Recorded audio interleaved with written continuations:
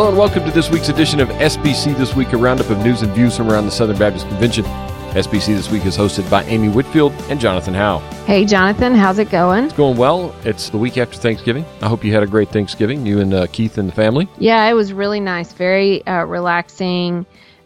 Just kind of hanging out here low-key, and then went and spent some time with family over the weekend. Well, that's good. We had a little bit of family time as well down in Tupelo, Mississippi, as usual. That's our annual pilgrimage down there to Tupelo for Beth's family, and Thanksgiving weekend. Do that every year. We got like a set schedule. It's kind of fun. I enjoy Thanksgiving weekend down in Tupelo, so it's always fun for our family. Very nice. Are there any special Thanksgiving menu items that are kind of unique to the Tupelo area? Well, I don't know about the Tupelo area, but at the house that we gather at is just Beth's aunt's house. It's brisket instead of turkey. Well, they have turkey too, but okay, they have brisket, and that's what I eat. So I'm fired up about the brisket every year. Very nice. But what about North Carolina? Actually, I don't know, because we kind of brought our traditions with us. So we did the traditional fixings. My family always went to the beach Thanksgiving week. Wow. So my parents were here early in the week. They had been here while we were at ETS. And before they left, we went out to dinner where I got crab legs. And it felt like Thanksgiving with my family. Yep. Because that's what I ate every year. Huh. Well, that's fascinating. That's a different tradition. Yeah, we went to Destin, just my family and my grandma, and then we would go out to dinner every night, and I ate crab legs every night. So That's my Thanksgiving memory, and I got to do it this year. Yep. So it's kind of. Well, I just want to say, I think a good friend of the pod, Elizabeth Graham, may have had the most picturesque Thanksgiving of any of us. Yeah. Being in Italy with her husband, Richmond. Oh, yes. Yes, Elizabeth Graham. That was quite the nice Thanksgiving that she had. So that was kind of a nice trip. Pictures. Yeah. Yes, that looked very nice. We'll have to hear from those. Someone I work with, our amazing photographer, she and her husband went to Paris for Thanksgiving. So that's right, Maria. Yeah, that's right. We got to hear all about that. So I'm kind of impressed with the people who traveled to these kind of exotic places. I've never done that for Thanksgiving, but maybe one day. It would be fun. All righty. All right, well, before we get into this week's episode, I want to thank our sponsor once again, the Southern Baptist Theological Seminary. Located in Louisville, Kentucky, the Southern Baptist Theological Seminary is committed to training future pastors, missionaries, and gospel leaders. You can learn more about undergraduate, graduate, and doctoral degree programs by visiting sbts.edu. Amy, on to the news. Big news from Oklahoma this past week. I was going to bust into the Broadway show tune, but I really don't know that one, so I'm not going to do that, and our listeners rejoice. I know it, but I'm going to spare you. Yeah, you've been sick this week. So. You don't want to risk the voice, right? But Hans Dilbeck recommended as the next Baptist General Convention of Oklahoma director to take over for Anthony Jordan, who's retiring in April. So Hans Dilbeck is pastor of Quail Springs Baptist Church in Oklahoma City. And the search committee is going to recommend that he be the next executive director treasurer. That's the position that he'll be recommended at a special board meeting on December 11th. It'll be a special called board meeting to vote on the nomination. And then assuming that will go forward and that we fully expect that, he would succeed Anthony Jordan in 2018. Yes, Hans is well known to many Southern Baptists. His time on several boards that he spent time on and served in national entities as well as in Oklahoma. His nomination is a testament to how well he is respected in the state of Oklahoma. We congratulate him, and we'll keep an eye on that December the 11th board meeting. Obviously, things could change, but kind of expect that one to go right on through. So congratulations to Dr. Dilbeck. All right, moving over to Lifeway this week. We had a ribbon cutting. We had a big party on Monday. It was kind of cool. Yeah, I saw a lot of stuff about that, and I saw a video today that was showing footage of it. some shots from inside the building, and that was really cool. Drew and I watched that today, and he saw a lot of neat features in there. He's ready to come and visit the building next time we're in town. But that looked like you guys had a great time, kind of a special day as a company. Yeah, there were some neat things about that. Dr. Draper was scheduled to attend, and he was unable to because of a death of a good close friend of his in the Dallas area. But we did miss Dr. Draper being there, and but Dr. Elder did come, the other living past president of Lifeway. I got to meet him as well. He was blown away by the place. A lot different than the Lifeway that he led in the late 70s and 80s, I guess it was. And also the great grandson of James Marion Frost was in attendance as well. Lives in the Hendersonville area. That's really cool. Came down. He kind of resembles Dr. Frost. His name's Hamilton Frost. He lives up in the Hendersonville area, like I said, and he came and was one of our guests there as well, and he was blown away by the place. And he's been familiar with Lifeway, obviously, with a familial connection over the years. So he was pretty amazed by the place, and it was really nice to meet him. So that was kind of cool. That's exciting. You know why he resembles Dr. Frost? Because he's his blood relative, yes. Right. Yeah. Because he's related to him. That's why. Yeah, but I mean, a couple generations, you never know. But he looked like him. It was kind of neat. He had the mustache and everything, right. So it was kind of cool. Right. All right, so it carries down generations. The most Nashville thing ever happened at this ribbon cutting. So the picture in Baptist Press, you can see the picture in Baptist Press. I mean, big ribbon, big scissors. Yeah. Right. If you're gonna have a big ribbon, you gotta have big scissors, right? Right. Well, to have the scissors on stage, you could put them on a table, you could lay them down on the floor. But what do we use at Lifeway for those? And there's some pictures out there. I'll have to find one of them. We use guitar stands and set them in the guitar stands, and they fit perfectly. It almost looked like they were made for the giant scissors. For giant scissors. That's fantastic. It was the most Nashville thing ever about that ribbon cut. It was a great day. Lifeway, we've had some other little celebrations here and there throughout the week as well. So we are all moved in, and things are kind of clicking right along at Lifeway. So it's been a good week. Very cool. All right. There's a survey out there, Amy, that's seeking the qualities of the effective DOMs. It's something that we've been following along with at the Southern Baptist Convention of Associational Leaders throughout the year. The SBCAL, they appointed a study group. And so this study group is putting this survey out. So we've got a link to the Baptist Press story, and then you can get to the survey from that. But is to help provide a uniform job title and a job description for the position of DOM, because there are DOMs all over the place. And this is a way to kind of give something where there's some continuity among the positions, and because there are commonalities, and they know things will look different in different regions, but it's just a way to kind of help serve. And this survey helps the SBCAL as we move into newer times and have newer needs, that they can really think through what a DOM should be doing. Yep.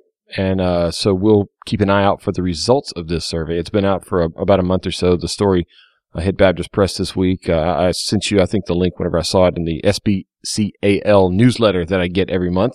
One of those little Baptist newsletters that I wind up getting because of what we do around here. So saw that and passed it on. And yeah, and when you go to the story, you can actually link. We don't have to just watch and wait for the results. You can participate as well. So go to that and answer those questions. Help them out. Help them out. Let them know what you want to see out of your associational directors of missions and association leaders. All right, Amy. It's more state convention recaps. We start in Louisiana.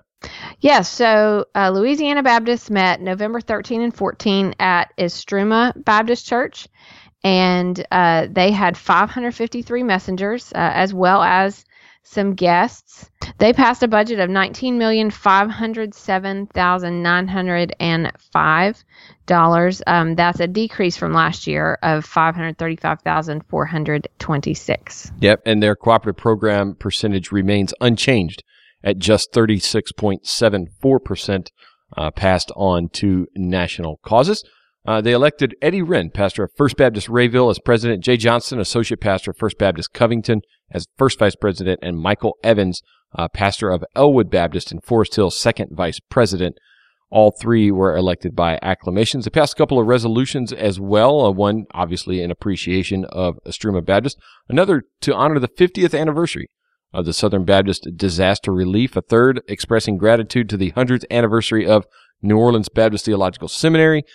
Fourth, denouncing racism as sin. And a couple more as well, focusing on marriage. One item of note in this one, Amy. Messengers heard about the miraculous harvest by Trinity Baptist Church in Lake Charles during its revival, which resulted in 198 salvation decisions and 134 other spiritual commitments. Wow. Trinity Baptist Church, former home of Jonathan and Beth Howe, and Ethan as well. That's really cool. Yeah, I know a bunch of those people. Those are my people there in Lake Charles. That's really neat. Well, I'm excited to hear about that. Yeah, it's kind of cool. I didn't know about that. Your former home church. 198 salvation decisions. That's pretty fantastic. Strong. Pretty strong. Even 50 of them were baptized during the revival. So kind of cool. That's great. All right, moving over to another home state of mine, and there's a connection in this one too. Alabama Baptist. They got to their 50-50 split this year, Amy. That's exciting. They've been moving toward that, and it kind of was a gradual goal, and they accomplished it. They accomplished it this year. Yes, they did. So they had their meeting November 14 and 15 in Huntsville at Whitesburg Baptist Church. They approved a $37 million budget for 2018. That's down a little bit to be more in line with current giving receipts. Yeah. And they reelected all of their officers for another term. John Tweet as president. He's from First Baptist Church, Pell City. First Vice President Tim Cox of Liberty Baptist Church in Chelsea, and Second Vice President Buddy Champion from First Baptist Church, Trussville. John Tweet, good friend. Yeah, and a lot of conversation, obviously, at this one about Samford and the Samford withdrawal from cooperative program funding. And that's what allowed them to go to that 50-50. Yeah. So they were able to drop $3 million off the budget and go to 50-50 right away because of that Samford withdrawal from the cooperative program funding. They also talked and approved a sale of property in the Auburn University BCM building. They're exchanging it for some new space that Auburn is building in a different facility there on campus. So I got a little bit of details about that, and seems like a good little swap over there for the Auburn BCM. Over to Georgia, Amy. We celebrated 25 years of Bob White in Georgia as the executive director. 25 years, that's a really big milestone. So I know that was a special time. They were meeting in Lawrenceville, and they approved a $41.2 million budget. Ooh. And this is really cool. Yeah. They were collecting backpacks for children in Georgia, and they got more than 34,000. That's a lot of backpacks. Where do you put 34,000 backpacks, Amy?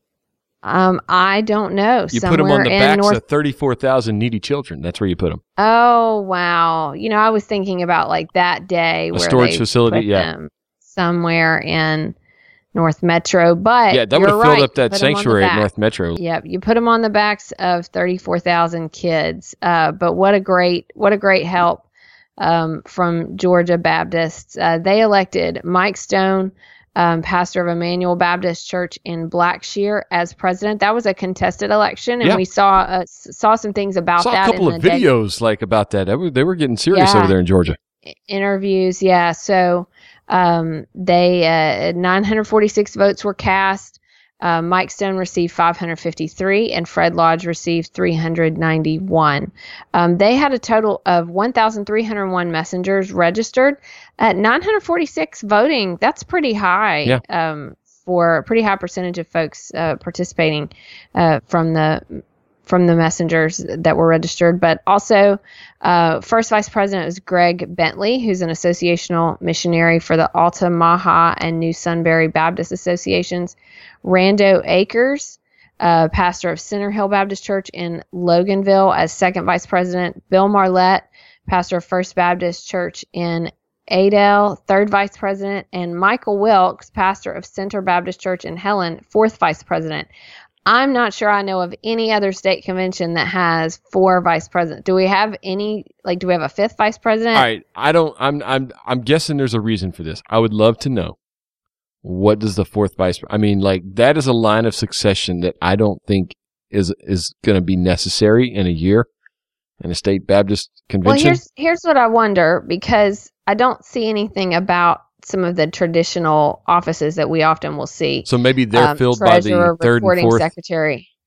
Yeah. So okay. I don't know. We'd have to look at their bylaws, but I wonder if those vice president spots, if they kind of fill those roles, but then they also have kind of a line of succession. I don't know. Yeah.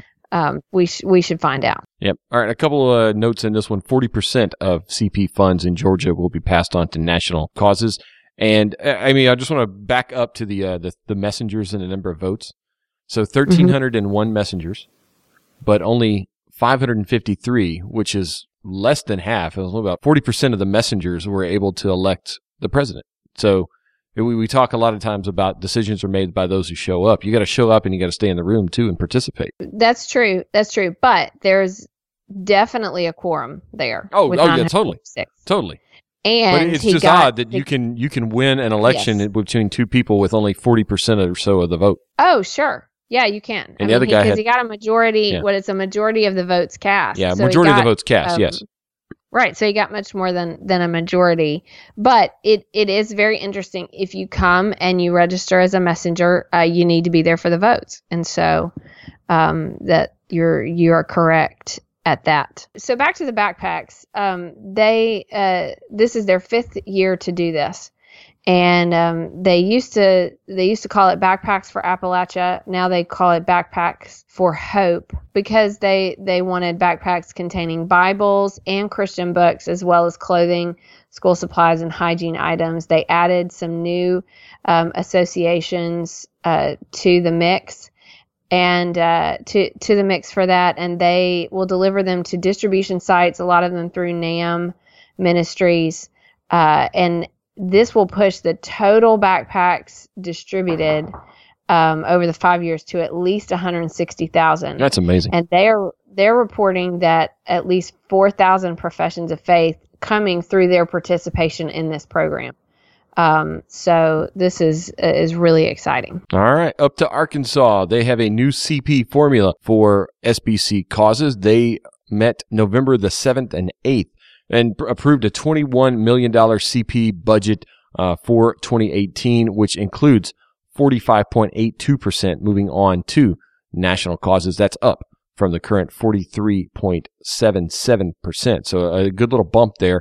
And they are moving toward that 50-50 goal, as well as many other states are. They passed several resolutions, Amy, dealing with cultural issues, including racism, polarization, and racial discrimination, as well as hate groups, and the Nashville Statement. So, they covered a lot of ground with the resolutions up there. There's even a link in the article to look at the resolutions, the full text of those resolutions that were passed at the Arkansas Baptist State Convention.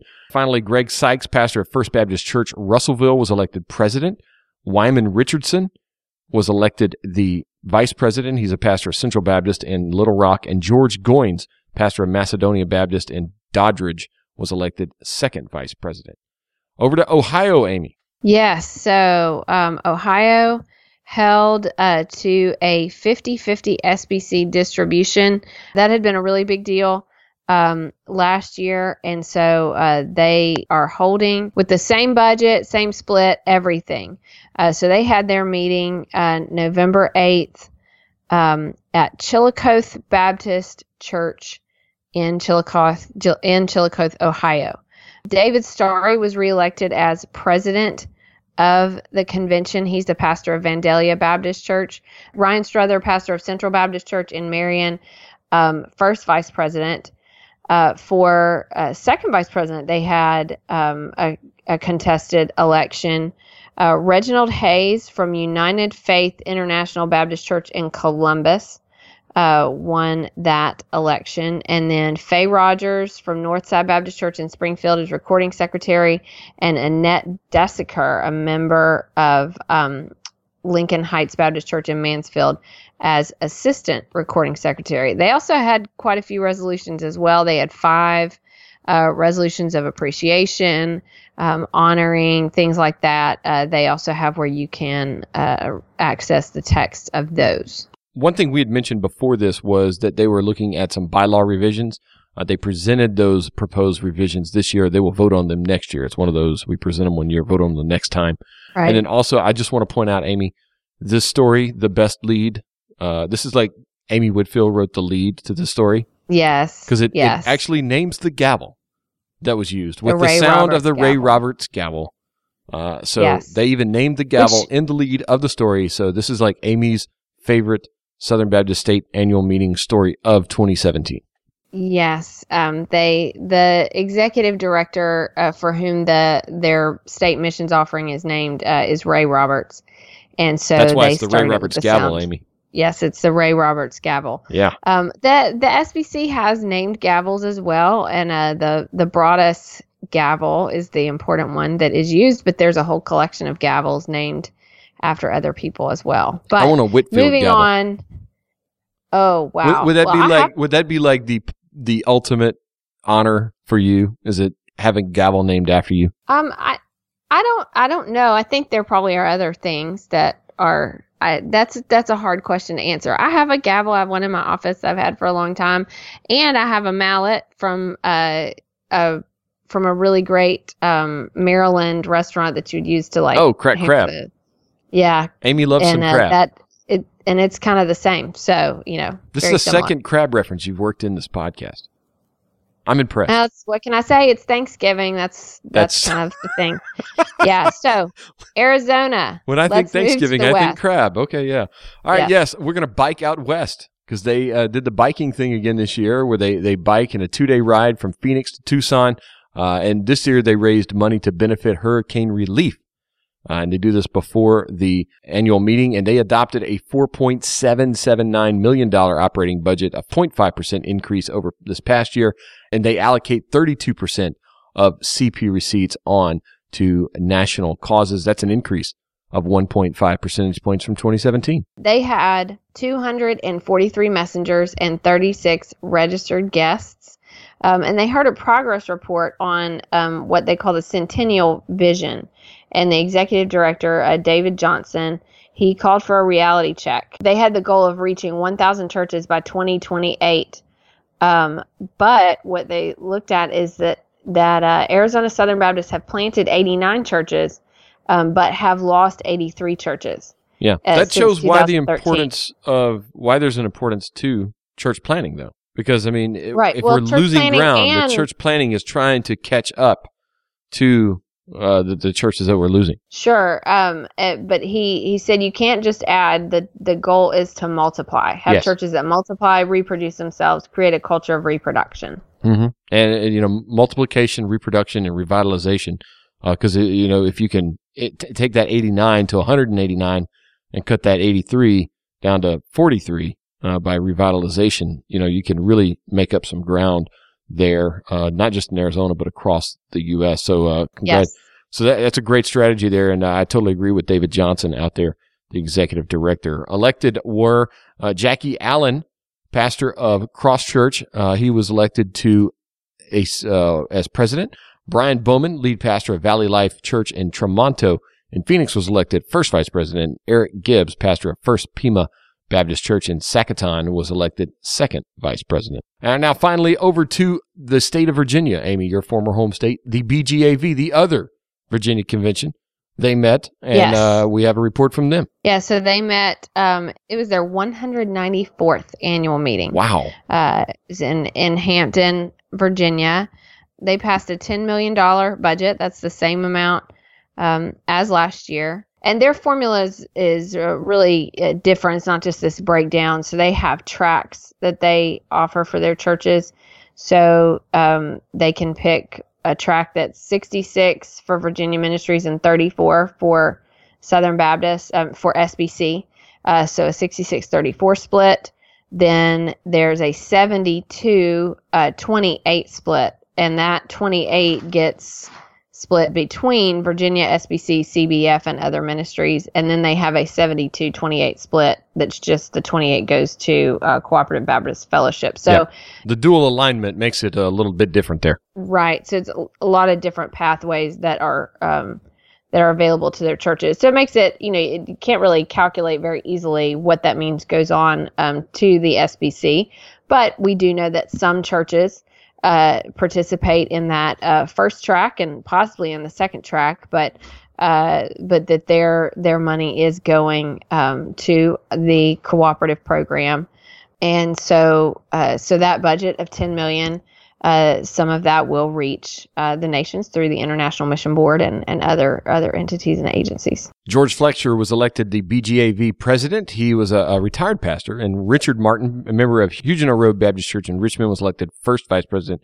Brooke Holloway, associate pastor of youth and missions, a youth pastor, was elected as the second vice president. Well, how about that? You don't see that very often. Yeah, that's pretty incredible. And Fred Anderson will serve as the clerk for the 36th year. He's a member of River Road Church in Richmond, and 36 years as the clerk. That's a long time. Yeah, he knows all the ways he knows everything. That everything works. Yes. Yeah.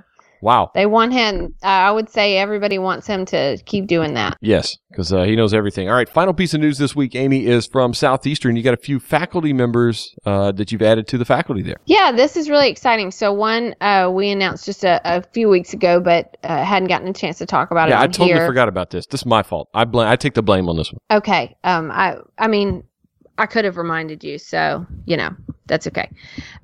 So this is the announcement that we made to appoint Jeff Struker as assistant professor of Christian leadership. He's got leadership potential. Yes, he does. That is just a little side note to one of our listeners out there. But he's the lead pastor at Calvary Baptist Church in Columbus, Georgia. He is not leaving Columbus. He'll remain in the pastorate, but he'll do intensive courses at graduate and doctoral levels. He's going to be teaching a PhD seminar in January. But he's known as a great pastor, but also well known. He's an Army Ranger, was inducted into the Ranger Hall of Fame, and is usually known for the fact that he was part of Black Hawk Down. Yeah. So was in that operation in Somalia. If you see that movie Black Hawk Down, he actually is one of the people in that movie. But he has more than 22 years of military service. But when he was in Somalia, he became a believer and then decided to become a chaplain, and did that for the last 10 years of his military service. And he just completed his PhD at Southeastern a few years ago, and it's really exciting to have him on our faculty. I would say with all of his experience, he knows quite a bit about leadership. Yes, he does. He does. And he's also got a couple of preaching professors, Scott Pace and Ranjur Locke. We dropped that announcement this week. Scott Pace is coming from Oklahoma Baptist University in Shawnee, Oklahoma. He is currently the associate professor of applied ministry and the Hughes Chair of Christian Ministry. And he's going to have to get a new chair, because I bet they won't let him bring that with him. Probably not. Get the man a new office chair. Yes, but he's made great contributions at OBU, and their institution's been just nothing but supportive. I mean, it's a bittersweet time for them because they are excited for Dr. Pace, but I know it'll be a huge loss. I think he had a great impact there, but we're excited about how he will come and be a part of the Southeastern family. And then Ranjur Locke, who is he's coming from Baltimore, pastor of First Baptist Church in Brooklyn. But not Brooklyn, New York. Brooklyn, Baltimore, right? Right, Brooklyn and Baltimore. He is currently finishing his PhD at Midwestern Baptist Theological Seminary. And so he will arrive in January, and then Dr. Pace will arrive in June. But we're very excited about those families coming and being here, and excited about how they will add to our preaching faculty. We love our preaching programs here at Southeastern, and they are going to just enhance it incredibly. All right, that's going to do it for the news this week. Before we go into This Week in SBC History, Amy, we want to take a minute and talk about really a cultural moment that's going on right now, as well as some new research from the Barna Group. Yeah, and we don't always talk about things that are happening in larger culture unless they seem to have a direct impact, like there is a Southern Baptist involved or there's some sort of Southern Baptist aspect. But sometimes we have these cultural discussions that really transcend everything because they just involve all of us. You shared this research with me yesterday, I think, sent it to me, that Barna did. And it was asking a question, and it was a survey between October 19th and 15th, asking the question about what counts as sexual harassment. Yeah. So this is a survey of U.S. adults, and there is, as they mentioned, there is a general legal definition for the workplace, they say in their presentation.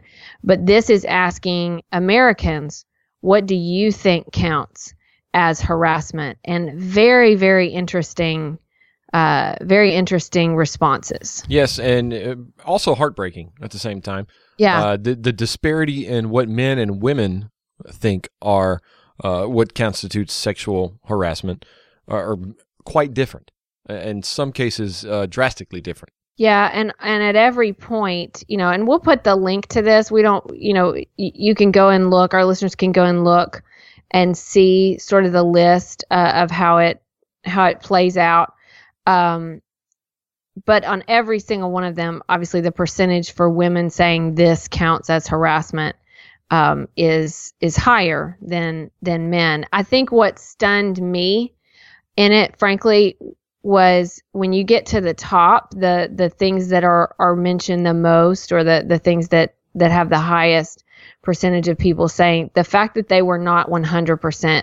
Yeah, really surprised me. I'm wondering if that has more to do with the way the question was asked than the actual, like, I think people would say that that's wrong, especially like the first one, like groping. If someone were to grope a man or woman, they would say that is either maybe not sexual harassment. Maybe they would say, well, that's not harassment, that's assault. So they answer no, right? Possibly. So a bunch of the ones at the top, especially right. ones that involve physical activity, that would, and I'm not, they and I'm may, not sure, may be a little lower because people think, well, that's assault, not harassment. So yeah, they give I'm not sure that the methodology's on here. I don't know if Barna wrote these things and people checked them off. I'm not certain, or if this was what people answered. Well, I don't know. The question was just straight up, what do you think counts as sexual harassment? Okay, so then all these people said these things. Yeah. So very, very interesting. But then it goes on and asks some other questions. Have you personally encountered sexual harassment? 52% said, no, I have not. But then let's go, the other way. 29% said, yes, I have been harassed. 23%, yes, someone I know well was sexually harassed. 15%, yes, I have witnessed sexual harassment. And then 5% preferred not to answer. Which I find that strange, that the 52% is so high. Yeah. I would have expected, 29, 23, 20, or 15. I mean, I would have expected those to be a little bit more than they were. 52%, no, I have not encountered sexual harassment in any of these ways. I really find it hard to believe that somebody has not encountered harassment. I mean, like, just in the limited, even in the circles I run in, I've seen some of this. I mean, not here at Lifeway or anything like that, but I'm just saying, like, right. In my lifetime, I've seen this. Sure. Especially, you go through college, you just see different things. And sure. I find it hard to believe that people don't realize that they have seen it. Yeah. And it's hard to know, especially when compared with that list, because it talks about, it, in any of these ways, Now, they go on, they ask about, the nature of your harassment. Verbal is the highest, physical next. Verbal was 77%, physical harassment 67%. And this is verbal sexual harassment, not just, someone being mean. I think we've all been verbally harassed.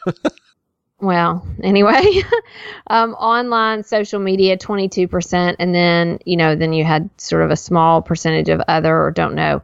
But the one that I think is the toughest, the thing that was heartbreaking to me, were the next couple of questions. Yeah. So it asked the question, and this is where it drilled down. If you answered a certain thing, then they would ask follow-up questions. So they asked of the group that said they have been harassed, they have witnessed it, or they know someone. So they take that bunch and ask them, did you or they report the sexual harassment? 59% said no. Yeah. And then only 1/3 said yes, 34%. Right. So and if you look at that, I mean, you can kind of say that 2 out of 3 instances of sexual harassment go unreported. Is that fair? Yes, I would say so. And then it drilled down even further. The ones who said that it was not reported, they asked which why. Which do you think is the most common reason? And number one, which shouldn't surprise us based on some of these stories lately, fear of not being believed. Followed closely by fear of retaliation by the offender. Right. And it goes on, lack of confidence in the system, not sure it qualified was 10%, fear of public or social backlash, fear about their own reputation, social pressure to not report. That was very low, 3%. But the 2 high ones were fear of not being believed and fear of retaliation. This is some pretty strong information to process. We have a lot of stories that are coming out right now. It's very difficult for us to all take this in, kind of stunning.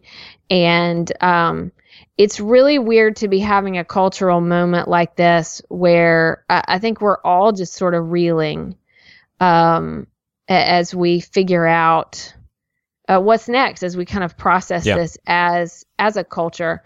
And it's always helpful when surveys come out like this that really help us to see some data of what people are thinking. Yeah. So, Amy, one last thing before we move on to This Week in SBC History. Put this in the context of the SBC. I think you and I we've talked a lot about this and other issues going on in the culture over the past few weeks, just offline. And one of the things that you've been saying is that there's really 2 conversations that need to be had. I think we certainly have to triage these things. We have some situations that we're seeing in a public conversation that are serious, egregious sexual abuse, sexual harassment, sexual predation. Yes. Yeah. Behavior that is perhaps criminal, often is certainly grounds for termination of employment. These things are real. And one thing we have to recognize is the seriousness of those. One reason that becomes very important. Certainly, I think we have to recognize statistics show we can't pretend like these things will never happen in the church or in parachurch organizations. So we certainly have to recognize that and have safe places for people to report, have policies in place for people to report. We also need to understand that this percentage tells us these women are in our churches. Yes. It also tells us that these are women that we are trying to reach, and they are in a society that has greatly devalued them. So it's important for us to be tuned into that conversation. It's really easy to say, I don't want to think about that. It's just so depressing. It's so difficult. But we really have to be in tune to this sort of cultural moment. But the other conversation I think needs to happen is some things are rising to the surface as we talk about this, just about sort of general cultural behavior, banter, just things that can cause discomfort. It can be really easy, as we're talking about both, to sort of dismiss that because it's not the most egregious. Yeah. Oh, that's he's just being playful. It's just whatever. that. It's just a Southern charm, something like that. Right. I think it's okay to not... to recognize this is not in that same category. I think it's also, though, an important time to say, I think we need to stop it. I think, women don't like this. And in many cases, really none of us should. We're supposed to be watching we're supposed to be careful with our speech. I mean, Scripture points to that. There's a reason for that. There are issues of respect and professionalism in play, and just honoring one another. So, I don't think that needs to get missed. We do need to understand that abusive situations are very serious and need to be treated that way in care for victims and things like that. But these other things, they need to be taken seriously as well. That we are providing a culture that is respectful. Yeah. All right. Well, good discussion, Amy. And we'll keep an eye out for any other information, and maybe there'll be some church-related research, maybe coming from Pew or Barna, or maybe Lifeway Research. So we'll kind of keep an eye out for any other research that may come out, or stories that may come out related to this subject. That's going to bring us to my favorite part of the week, this week in SBC history. Amy, blow our minds. Well, this is pretty cool. So this is not really something that happened necessarily this week in SBC history, but it's a story that was told this week in SBC history. Well, Pub Date was this week in SBC history. Yes. So this was in 1981. Of course, here we are at December, and we know what December is for the Southern Baptist world. That's the time for the Lottie Moon Christmas offering. Yes. So we're going to provide a link to the Baptist Press issue from December 3rd. And it is sharing a story, and it's called Lottie and the Socks. So that anything with Lottie gets my attention in the title, especially at this time of year. There's a lot of Lottie this time of year. Yes. Yes, a lot of Lottie. And we love Lottie Moon in our house, our dog. Our sweet dog. Yeah, so you named your dog after her. We did. She was a wonderful, wonderful dog that we had. But anyway, so this is about Southern Baptist missionary Rolla Bradley in Daejeon, Korea, and he went to the Baptist bookstore there, and the clerk handed him a package. So he didn't really recognize the name on it, so he just put the packet into the back seat. When he got home, he opened it, and there were 2 pairs of socks and a letter from a man he didn't know, who was a criminal that had been doing maintenance work at an army base.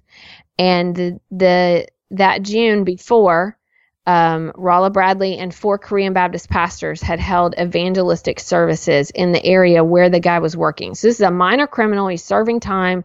He's at the army base. They go and hold these evangelistic services. So it's a Southern Baptist missionary and then some local pastors. And he's just there. They don't even meet him. He sends a note that says, "I want to send these 2 pairs of socks to you, missionary. I want to thank you for coming to the base where I am and preaching about Jesus Christ. I am so happy I heard and have accepted Jesus as my Lord." And so the missionary, he sent a report back to the United States as he was telling them what was going on as they got ready for the Lottie Moon Christmas offering. And he said that he was thinking of Romans 10:15, how beautiful are the feet of them that preach the gospel of peace. And he said, as I write, I look at the socks I'm wearing, and they're the most beautiful pair of socks I've ever worn. So he used this story to show the work that was so important, that this man came to know Christ because of the generosity of churches, of Southern Baptist churches, sending missionaries around the world, and the importance that story played. So he essentially told sort of his story, his Lottie story to the churches back home, so they could really see what they were supporting. And this minor criminal, now we can hear about him today and even know. So this was a great story, reflecting toward the opportunities to give through Lottie Moon that was told this week in SBC history. All right. That's really neat. And we have a special Lottie Moon portion of SBC this week as well. Yeah. So we kind of got inspired by something we saw on social media earlier this week. We did. Beth Moore last weekend posted a video about her support of the Lottie Moon Christmas offering, something that they were doing at Bayou City Fellowship down there, where her son-in-law, Curtis Jones, is a pastor. And they're having a big Lottie Moon drive just like everybody else in the SBC right now, doing missions offerings and everything in December. And we got an idea. We said, hey, we could do this too. We could get some friends and record some videos about their Lottie stories. So what we've done, we've created basically a video a day that we're going to be sharing in December. We got a few dozen friends that we emailed out over the weekend and got videos in from. And we're going to play some audio from those here on the podcast over the next few weeks. And we're going to start this week with Dr. Ronnie Floyd, the immediate past president of the Southern Baptist Convention.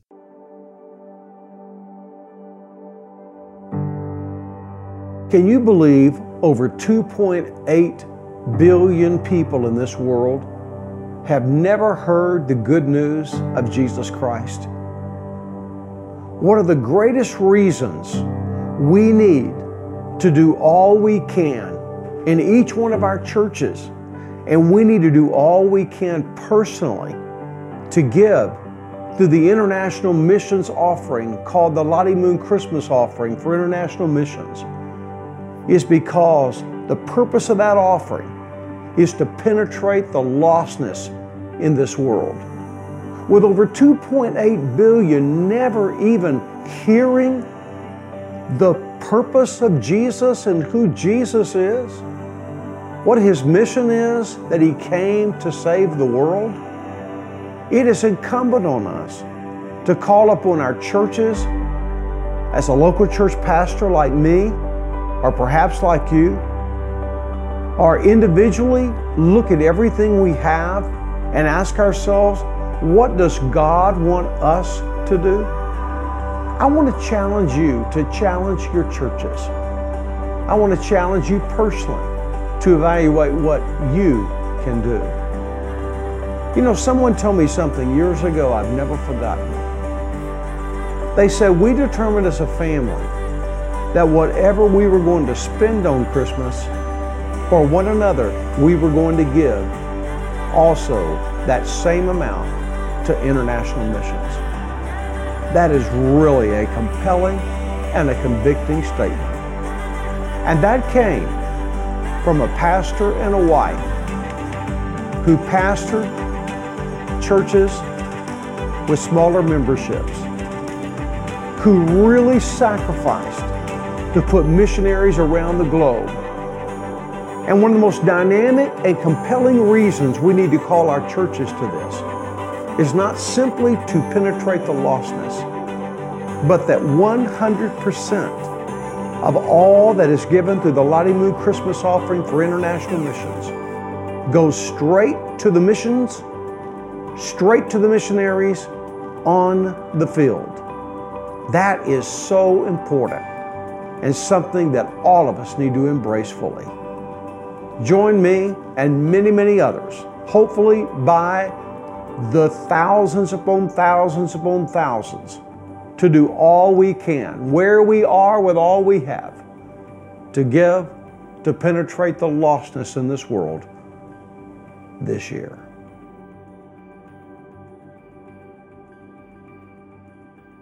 All right, and that's a great way to kick that off. So first of all, thanks to Beth Moore for just inspiring all of us with her story about Lottie Moon. Thanks to the missionary Rolla Bradley in 1981 for sharing his story, and thanks to Ronnie Floyd. And so we're excited to start sharing some of our stories with you, and you could even send in yours. Yes. I mean, this is a great way for us to all talk as Southern Baptists about really sort of the number one reason we come together and cooperate, and that's to get the gospel to the nations. And this is a month where we can think about that and do something very tangible that can reach the other side of the world. So if you want to share your Lottie Moon story, just use your phone, maybe even your computer.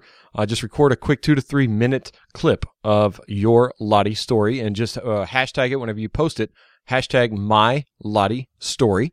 You'll see the post that we'll have at SBC this week on our Twitter feed, and our Facebook will be uploading everything there. We even have a Vimeo account. You can go and see all the ones that we have to share for the month. We've got videos from SBC presidents, from SBC DOMs, from pastors, from seminary presidents, entity heads, all kind of videos coming in to us. We haven't uploaded them all yet, but we got a lot coming in from all over the country.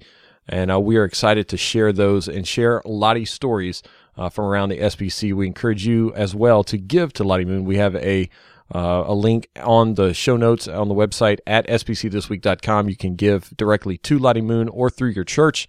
But we encourage you to be a part of everything the IMB is doing overseas and share your Lottie story on Facebook or Twitter using the hashtag MyLottieStory. Yeah, so we're very excited about that. And so we'll be sharing some of the audio clips of those. Thanks again to everybody sending them in. And we, again, be a part of it. Hashtag MyLottieStory. That's going to do it for us this week. Amy, it's been a wild week in the SBC. Once again, got a lot of the state convention recaps and a good discussion on sexual harassment and sexual abuse, not just in the church, but in the culture as well. So thanks for being with us again this week. Don't forget to share your Lottie story. Thanks again to the Southern Baptist Theological Seminary for sponsoring the podcast each and every week, and we'll see you next week. See you next week.